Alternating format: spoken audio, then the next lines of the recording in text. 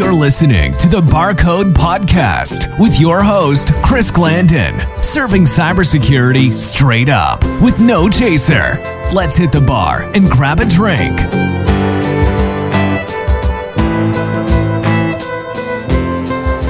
Hey, Chris, how's it going, man? Not bad, man. Hey, you ever see World's Dumbest Criminals? Yeah, I have. I was watching that before I came in. This guy robbed the bank, went home, and then snapped a picture of himself with the cash and threw it on Instagram. Just using the picture, cops were able to track him down, and now he's facing hard time. Yo, that's crazy. Do you want to know what else is crazy? This drink I'm about to school you on. It's called the Painkiller. Give me the intel. It's got 2 ounces of your favorite rum, 4 ounces pineapple juice, 1 ounce orange juice, an ounce of cream of coconut. Throw that thing on some crushed ice. Man, I'll give that a thumbs up. Yeah, man. I gotta post this one on Twitter. Don't forget to tag me on that one.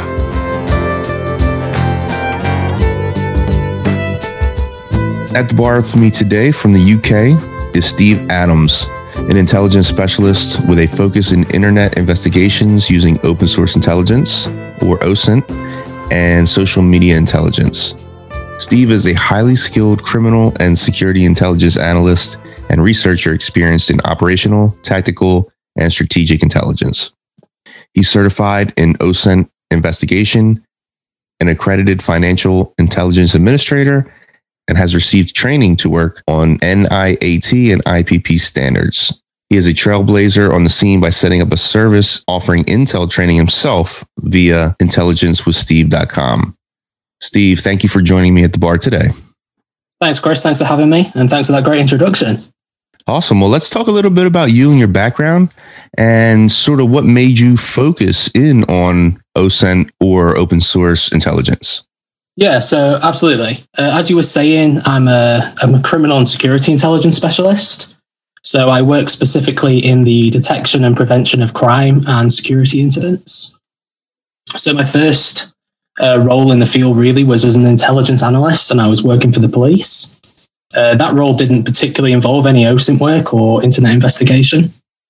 So I was primarily specializing in analyzing acquisitive and violent crime, and then doing a little bit of work in serious organized crime and just sort of targeting those organized crime groups. So my work really involves looking at large data sets and identifying trends and patterns in that data that suggested that a crime series was occurring or that specific offenders were involved. Intelligence really is the process of collecting and collating information and then adding value to it through analysis and evaluation to get into a point where it's actionable and decision makers can then do something about the information that you have. So it's really done to identify optimal allocation of resources, looking at how to predict, prevent, and monitor activity, and then sort of identifying opportunities to prepare or protect against future activity. So that's really what I was involved with when I started out. It wasn't until my current role that I started specializing in internet investigations. So currently I work in a private sector law enforcement team that's responsible for protecting national infrastructure here in the UK. So my role or job title is intelligence researcher.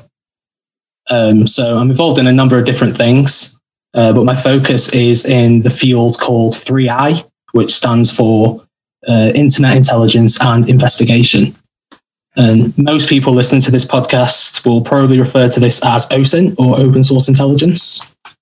That's because 3I is primarily a UK law enforcement term that's only sort of really starting to appear as the primary term here. And there is a slight difference between what OSINT is and what 3I is. And that sort of boils down to 2 points. Firstly, it's all internet-based, whereas open source intelligence doesn't have to be on the internet. And then secondly, not everything that you look at within internet investigation is open source data. Yes. I generally say that there's as many as 4 different types of information that's on the internet, and you collect all of that through 3I activity. And those 4 types are open source information, quasi-open source information, quasi-closed source information, and then closed source information. I guess as a 3I specialist, I collect and I analyze all of those 4 types of information. And ultimately, I specialize in what's called people searching. So I look for specific individuals over the internet, and I identify relevant information that pertains to them. That could be information relating to locations where they are, particularly, where they're living or where their partners live, as well as just looking at their general lifestyle, who their family members are, who their associates are, and just really building up a great picture on who that person is and putting together anything that's going to benefit law enforcement in either locating them or in prosecuting them for crimes that they are believed to have committed. Interesting. Is there a reason why it's only internet focused and you're not using any other open source tool? Is it because of legal restrictions, or is it mainly because that's where the information you're looking for resides? Yeah, so I mean, it's the latter really. That's where sort of everyone puts everything about themselves these days. So anything you can find in physical form, you can find on the internet, and it's probably much easier to find on the internet. So that's really why we specialize in finding it through that sort of medium. Do you ever have to engage with specific individuals, or is it always one-sided recon? So generally, most internet investigation is sort of passive, non-contact. When you're looking to make contact, it still falls under internet investigation and an internet investigator. But there are a lot of sort of legal requirements that you have to hit before you can get to that stage. And you need undercover training, at least in the UK, because there is legislation that says that, you have to be doing this in the appropriate way. You just have to give them the respect and the openness that, they have their right to privacy, and, we can't be going about them and trying to entice them to commit crime or pushing them to tell us something that we wouldn't be able to ask them in an interview situation. So you need that training and you need the permissions, and that has to be authorized by the appropriate individuals.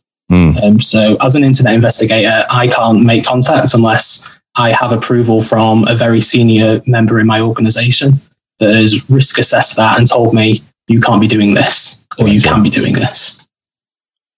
Gotcha. I'm sure it could raise red flags, on their end, especially if they're being investigated for something, or they're on the run, or whatever the situation is. I'm sure that could be a delicate situation. Yeah, absolutely. And when you're making contact, you're burning your open source account.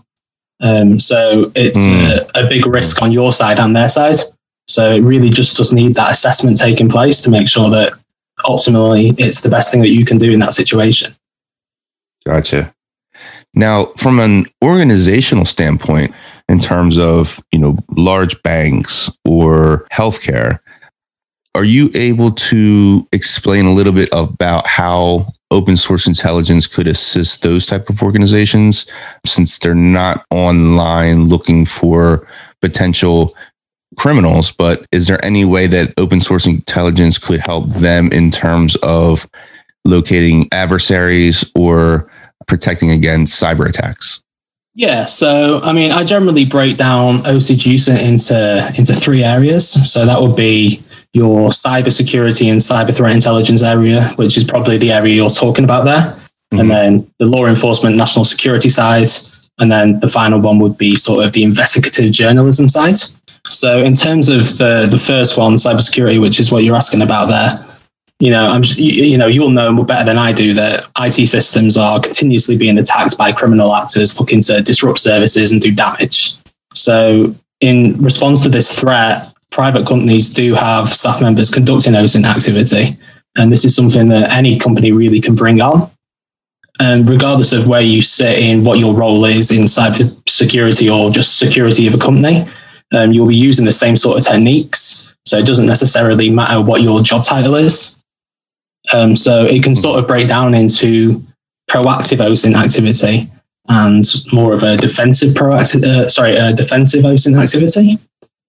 So in terms of proactive, you'd be looking to identify how actors could exploit your business and its systems using OSINT. So the criminal actors themselves will use OSINT against your organization. So you are using OSINT against your organization in sort of a penetration testing way to identify how they could use those techniques to exploit you. So something could be looking at the company website and looking at LinkedIn and establishing the internal hierarchy of your organization, because offenders might use this as part of a social engineering attack against you by, sending an email from your boss asking you to do something. So if you can establish all the members of an organization through LinkedIn and the website, that's a risk to your business and you need to risk assess against that. Mm-hmm. A lot of businesses also tell you what IT systems they're using on their website, which again, that means that those attackers then know what to sort of look for. So again, it's just minimizing everything that's on the internet, or at least risk assessing against it, so that you can then provide training to your team to minimize that damage. If a company is posting a job rec and they're posting certain technology they use and actually name of solutions, names of vendors, it could be detrimental, because if there's a vulnerability for that specific system that they're looking for someone to come in and manage, that's putting them at a level of exposure as well. Yeah, absolutely. Now, from a tooling standpoint, I know you're particularly focused on the internet with your current role, but any other tools or any enterprise tools out there that an organization would be able to leverage, whether it's OSINT or whether it's a web-based tool using open source technology that would help them or benefit them? Yeah, so I mean, one aspect that you can look at is sort of social listening. So that's like looking at social media, forums, blogs, all sorts of areas on the internet where people are posting things, and scanning those posts for content that is relevant to you and your organization. So options in that area are some that are designed specifically for security, maybe LifeRaft Navigator. But then you also have things like Radarly. So Radarly is a system that is developed for the marketing world. It works in a very similar way to LifeRaft, and you will put in your parameters, say you're looking for these keywords between these time dates, and then it will bring back sort of all of the posts that are relevant to you and sort of do the collation and basic steps of analysis that you need to do within the system, so that you can do a lot more of the focused analysis as the individual yourself and leave the collection to the system. There's also systems that are, I guess, more of an investigative tool. So something like Scope Now. That's a tool that's been developed by a guy called Rod Douglas. He's got a great team working with him. And that tool uses data from lots of different sources, a big one being PIPL, or people, as some people pronounce it, which is, I guess, consented data, as well as, social media profiles that belong to individuals, their phone numbers, their email addresses. So you can type in the name of any person you're looking for and the location into Scope Now, and it will put together a sort of an automated profile on the best matches of data it can find for that individual online. So this is really good for people that don't have the internet investigations training like myself. So it probably isn't going to bring back everything that I would. But if you don't have anyone that has that training in your organization, that's a really good way for you to have that basic intelligence collection taking place, so that you can sort of risk assess those people and find out everything about them online, so that you can then use that to action a sort of a more physical investigation where you would have investigators working on that data. When you're referring to entering parameters in and keywords and it's bringing back these posts, is there any way that you can verify the authenticity of those posts without having to do some legwork? I'm sure when you enter these parameters, you may have, a flood of information that comes in. Is there an easy way to kind of weed out what may not be legitimate, or is that still a manual process at this point? I think ultimately it's still a manual process. I mean, these systems that are being developed are trying to incorporate that in, and they're probably some of them doing it to a certain extent. I personally, I'm not comfortable enough trusting those systems yet. So I would always manually go through that and sort of do that scanning for misinformation or disinformation myself. Got it. And for listeners out there that have shared confidential information online or exposed information on various platforms, this is definitely a concern for them, just knowing that technology exists, and not from the III standpoint or from an investigative standpoint, but just from a malicious standpoint. If a stalker is trying to hunt them down, it could be scary if they have these tools at their disposal. A lot of people I know that have taken some of these posts down, or if they're on social media, people I try to talk to, I try to always explain the dangers of sharing too much information. Should they still be concerned if information that resided on a website is no longer available? And are there ways for attackers or investigators to still access that information if they were to know what that specific website or URL was? Yeah, so absolutely. I mean, I think that you're absolutely right that is a concern for people. And, I'm an individual as well as an internet investigator, and it sort of concerns me as well. There are ways that you can still get hold of information that's been deleted. A big thing that is involved in that is called the sort of Internet Archive, or sort of the Wayback Machine, as it's also known. So anyone in the world can use this tool to archive any page on the internet on any day at any time. And the Internet Archive records that page as it looks and will store it. So if I deleted something, if I captured something on my website today, if I delete it tomorrow, the web page still exists how it did yesterday in the Internet Archive. So you need to be aware of that everything you're putting on the internet can still be there, even if you've deleted it, a week later.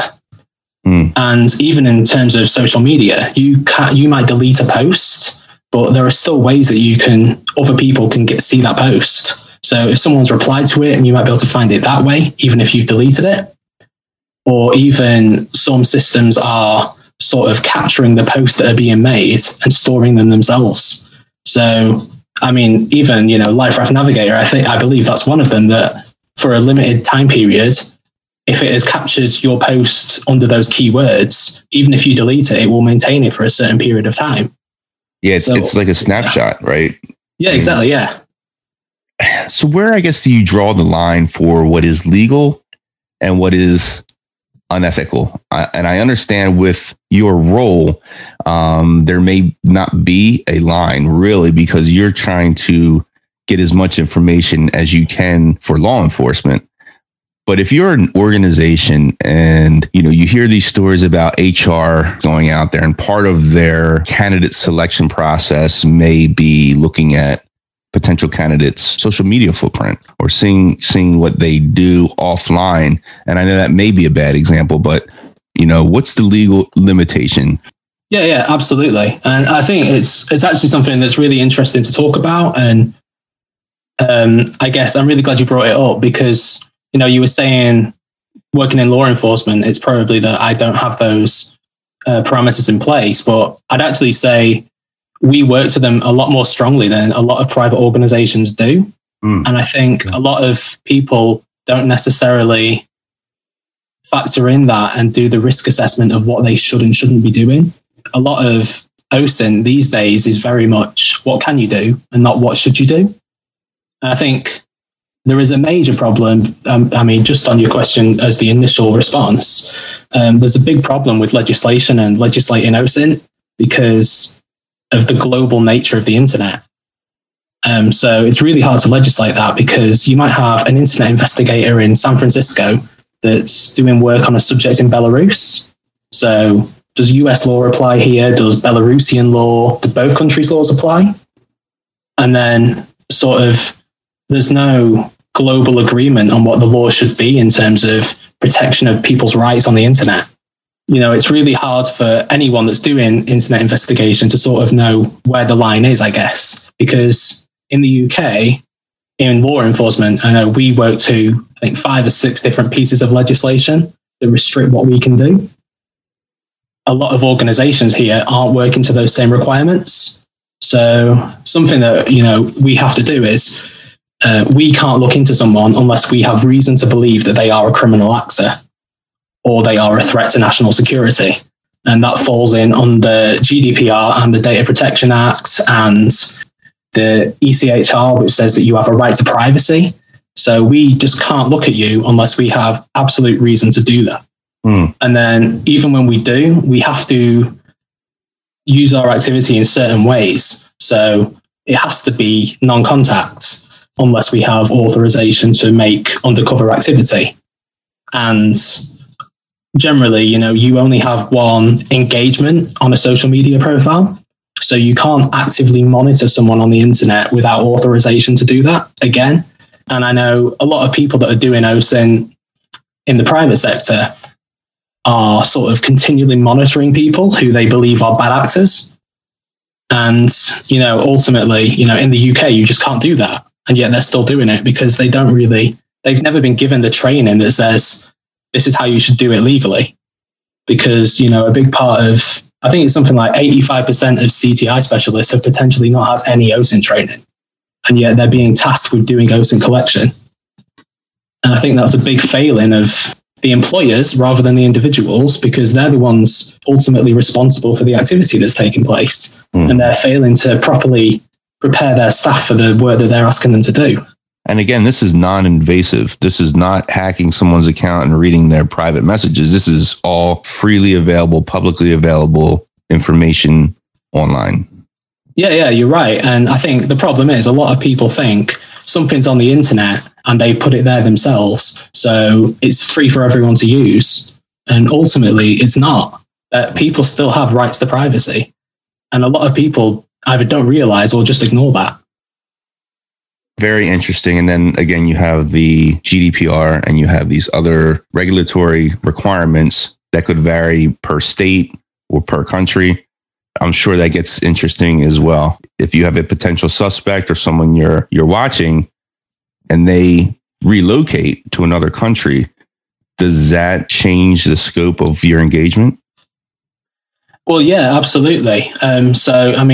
GDPR in your example, it applies to the EU, really. So if you're looking for an American in America and you're out, even if you're sort of living in Africa, you might be doing that work. And really, there is no legislation that's overarching there. So people sort of treat it as a free-for-all.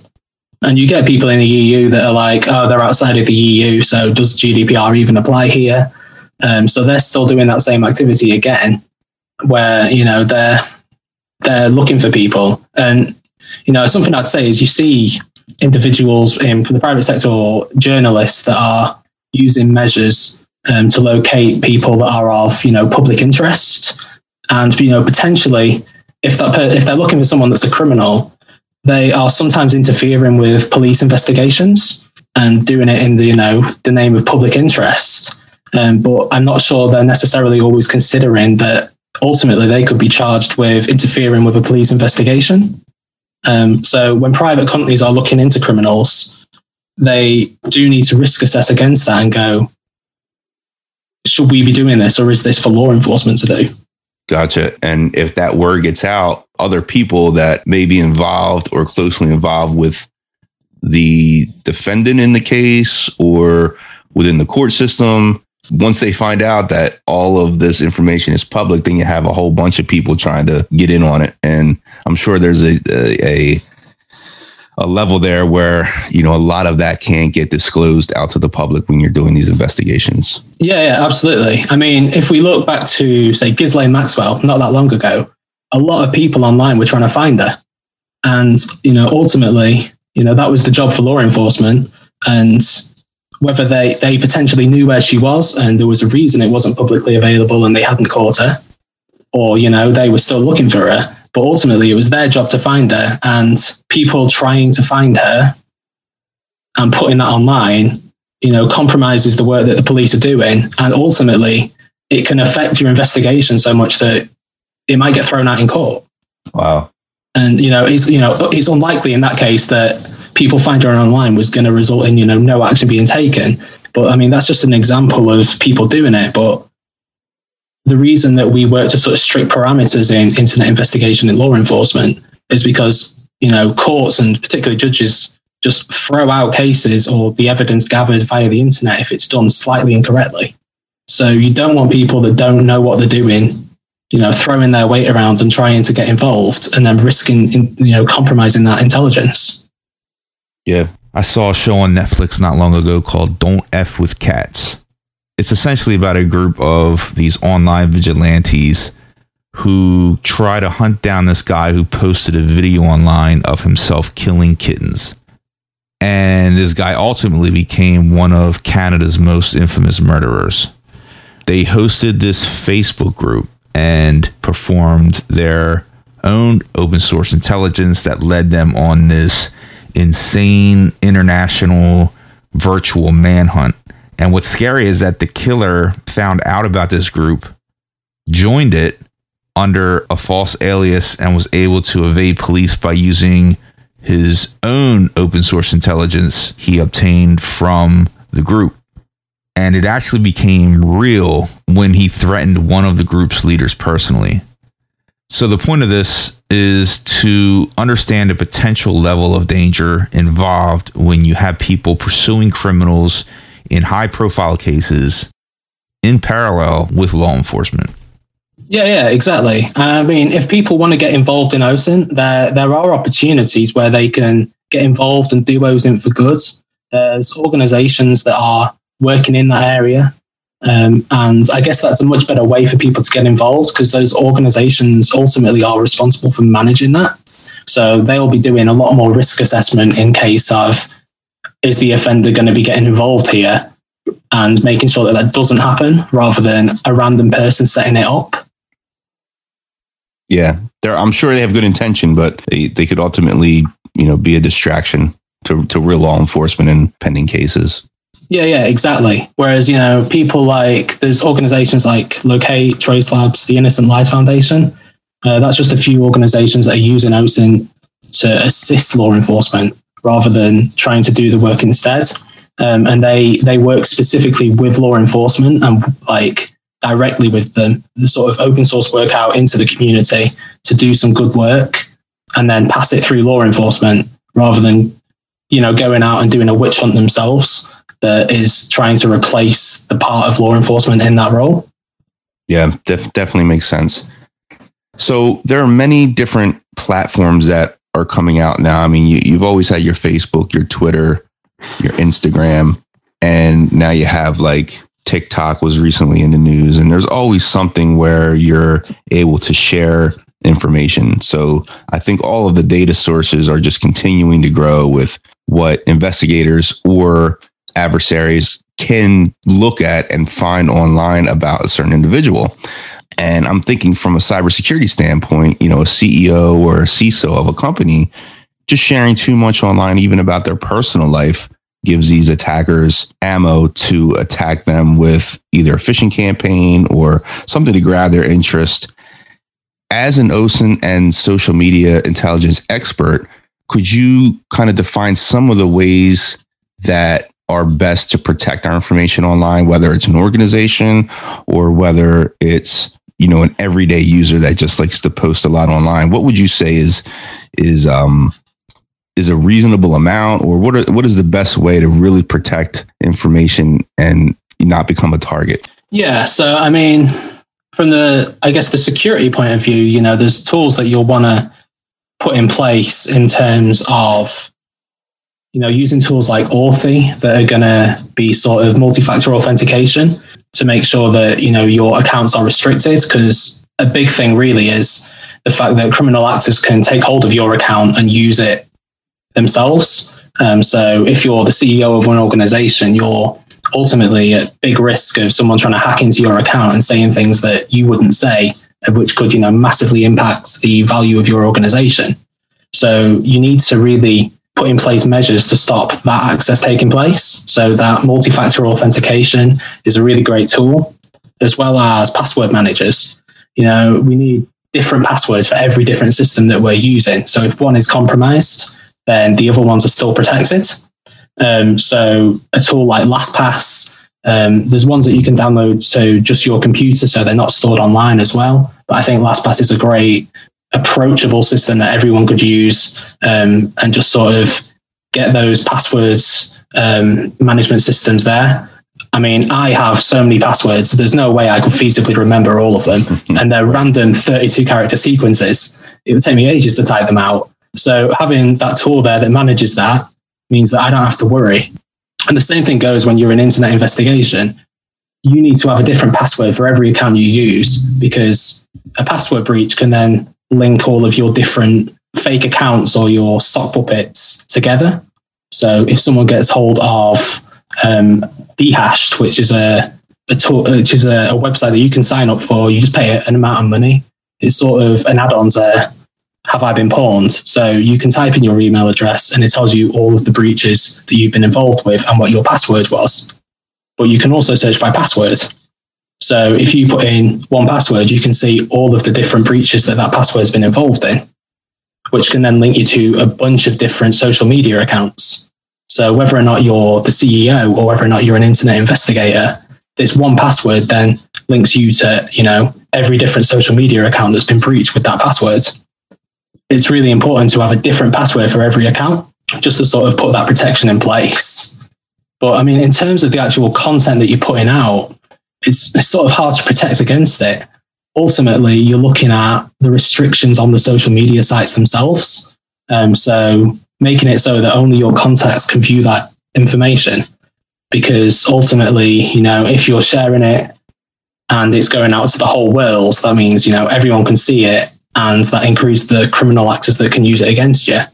It's sort of what we were talking about earlier. You sort of have to recognize that everything you put on the internet is there and it's there forever. You either don't put it there at all, or you do your best to protect how you're putting it out there. Definitely, I totally agree. It's funny you mentioned Have I Been Pwned. I had Troy Hunt on the show, and he just ended up open sourcing that not long ago. So I'm curious to see how that goes with the community maintaining that service. I just see that getting better and better, and hopefully, it's already known in the security field, but reaching outside of that. Yeah, absolutely. Because we use it in the internet investigation world, and ultimately it's designed to protect people, and yet we're using it for an investigative reason. Yeah, absolutely. For the paranoid, and that's a large percentage of us cybersecurity professionals, we try to be very careful on what our digital footprint is. But it's very difficult. And in today's world where so much communication is done online and in public view, do you have any recommendations on ways to stay online and stay connected, but still stay in stealth mode? Is it burner accounts? Is it, are there things that, people can do to not completely go off the grid, but stay in tune with what's going on, be able to communicate without having a lot of that tracking turned on? Or is that even possible? Yeah, so it's possible to certain degrees. So in terms of, messaging people, most of the world is using WhatsApp, and it's, end-to-end encrypted, or it's owned by Facebook. And you have to risk assess that and go, Facebook is potentially going to be accessing that data somehow.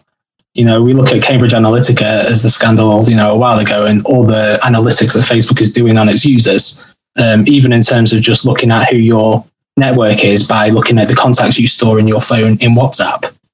You look for different messaging apps instead of WhatsApp, and there's some really great ones out there that are designed with a security focus in mind. Signal, I guess, is the major one, and Signal is looking to expand even further. So I think that's really going to come up, in the next year or so as a major rival to WhatsApp. And that's an open source system developed in the US, and it really exists to protect the individual rather than exploiting them how WhatsApp might. So again, everything's end-to-end encrypted, and you can only message people that have Signal. So that's a great method. There's another one called Session, which is another messaging app that's developed on the Signal infrastructure. But that essentially destroys your messages after you've sent them, and it creates what it calls sessions. So you will create one session. So you and I would message each other. We'd have our conversation, and then at the end we delete it. And then the next time we chat, we would have to create a new session so that data isn't stored. It's not on the app. No one has access to it, even yourselves. So I think that, that's a great option, and people should be considering things like Session and Signal rather than the apps that everyone uses like WhatsApp. The problem with these apps though is you can only message people that have the same app. So that's why everyone is using WhatsApp, because the whole world has it. So the problem is trying to convince the world that security should be a focus. And ultimately, for the ease of using these systems, you're selling your personal data. And I think that's the biggest issue we face in trying to protect ourselves, because ultimately you and I have to decide, I would rather use Signal because I think it protects me much better than WhatsApp. My family aren't using Signal. So, how do I then contact them? So I either use WhatsApp and Facebook can read it, or I use text messaging and the government can read it. Right. Like you said, it kind of goes back to really who owns the platform, who runs the platform. Because when you look at VPNs too, there are some VPNs out there that claim they don't do logging, but you look into it a little bit more and they may do logging. I mean, you kind of have to do some legwork and lean on research that has been done with some of these platforms to actually confirm that they're doing what they advertise. Yeah, absolutely. I mean, some of the most popular ones, are ones that potentially you can't trust. So you do have to do that research and trust those experts in the field that are doing it for you. But ultimately, it's your responsibility to protect yourself. So I would always encourage people to do their own research where possible and just consider what matters to them so that they're risk assessing themselves rather than what that specialist thinks. Exactly. Yep. And it goes back to what I tell people that post on Facebook, that it may be, limited to who can view that post. Maybe the 20 people on your friends list or whatever that see that post, but the mindset that you have to have is that everyone can see it. Because once that data is stored down the road, you don't know what Facebook's going to do, or you don't know who's going to even hack your account. And that's why you said passwords. The passwords are important, because if someone hacks that account, they have those private messages that they can access and then post on another public account for everyone to see. So absolutely. Yeah. You're never really 100% safe, even when you think you are. No. And I guess, you can try to do that, as you were saying, like with covert accounts, but ultimately, it becomes a hassle, because do you connect to your friend's main account? Do they have a covert account? How do you track whose covert account is whose? And you're just getting into an area of, it becomes so complicated trying to communicate with people. Yeah, exactly. So Steve, can you tell us a little bit about the training platform that you devised? What type of courses are offered, and what's the website again? Can anyone register? Do you have to have any prerequisites to be able to take advantage of some of the courses that you created? Yeah, absolutely. So it's called Intelligence with Steve. You can go to intelligencewithsteve.com. It's a business that primarily was focused on criminal and security intelligence, and once it had gone live, I'm seeing it expanding, and people in other industries and disciplines, particularly, cyber protection, are sort of also really interested in the content that's going out, because it's applicable outside of intelligence.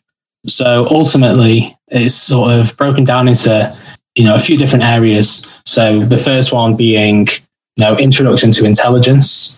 This looks at what intelligence is as a concept, as well as, all the different products that you put together and all the different analytical theories that you might want to approach when you're starting work in intelligence. And then there's sort of different ways that you can develop your training through Intelligence with Steve beyond that. So one is OSINT. So there's 2 OSINT courses, one which is in legal theory. That's particularly relevant for UK citizens because it bases it on the UK legislation and the EU legislation. But as we were saying before, legislation is so broad and sort of hard to navigate that you can sort of use that legislation as a framework no matter where you are in the world, just to ensure that you're using the techniques ethically. So I think that can be relevant to everyone, really. And then there's a course in open source intelligence techniques, and that sort of takes you through all of the different ways that you can use OSINT or internet investigation more broadly to gather intelligence on a person. We're talking about social media intelligence, which is, all the different social media sites, as well as, collecting information through domains and, how you store all that information in a profile.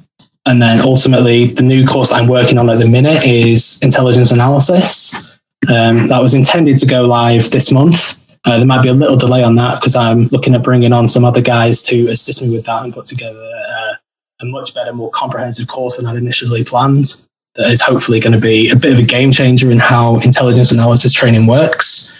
Intelligence analysis training, at least in the UK, has always worked one way. And it's, you go on site, you do 2 weeks training, then you go away, and that's all the training you'll get. And you generally get it 2 or 3 years into your job when you've already done all of that content. And so you sort of just getting a certificate that tells you what you already know. So we want to look at delivering that training much earlier in people's careers and providing it in a much more sort of structured way. When you go on, these live training sessions on site, you're working on different information on each project, and you sort of learn the individual technique, but you don't follow it through.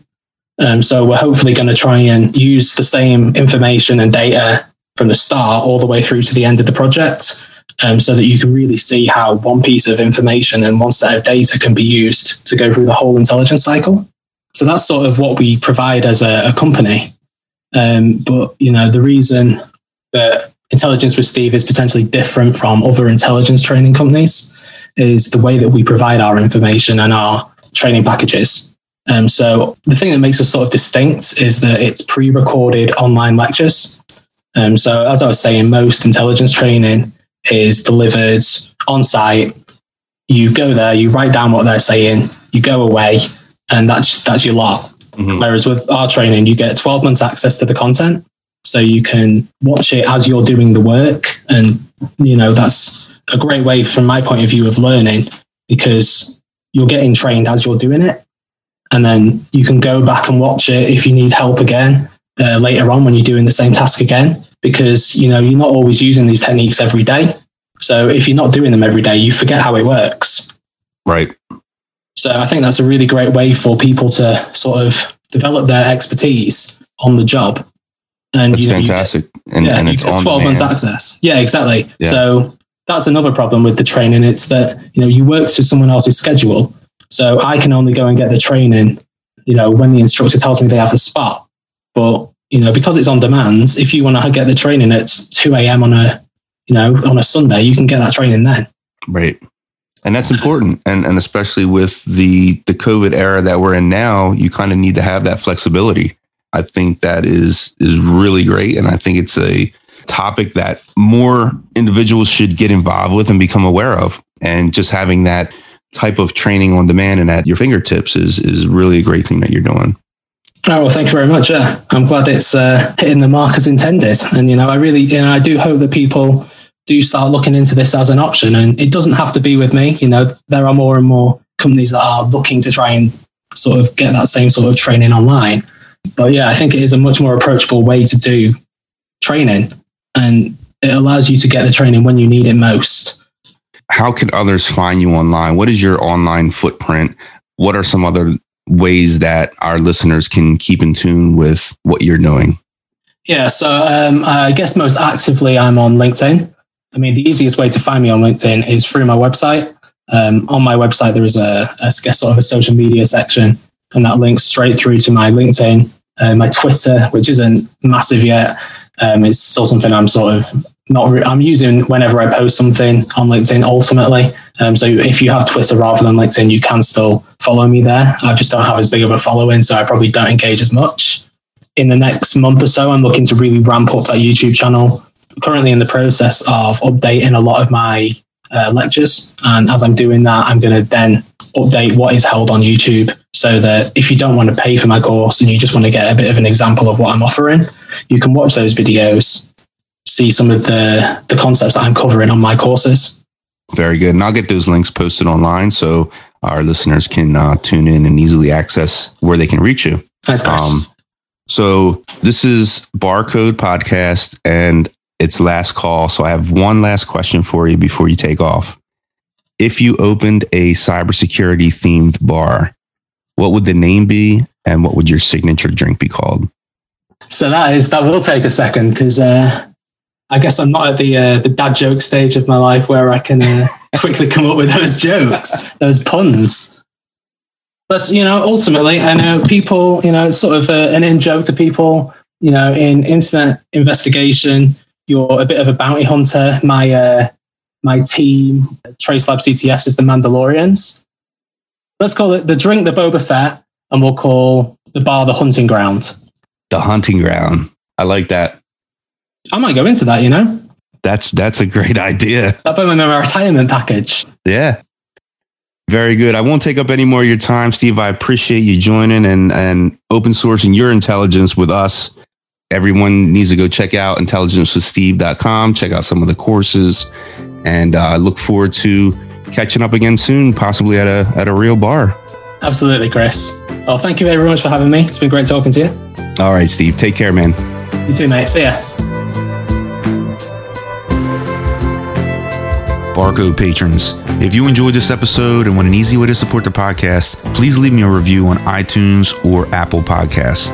If you're not on a Mac or iPhone, just visit thebarcodepodcast.com/reviews. I appreciate all the support. Cheers.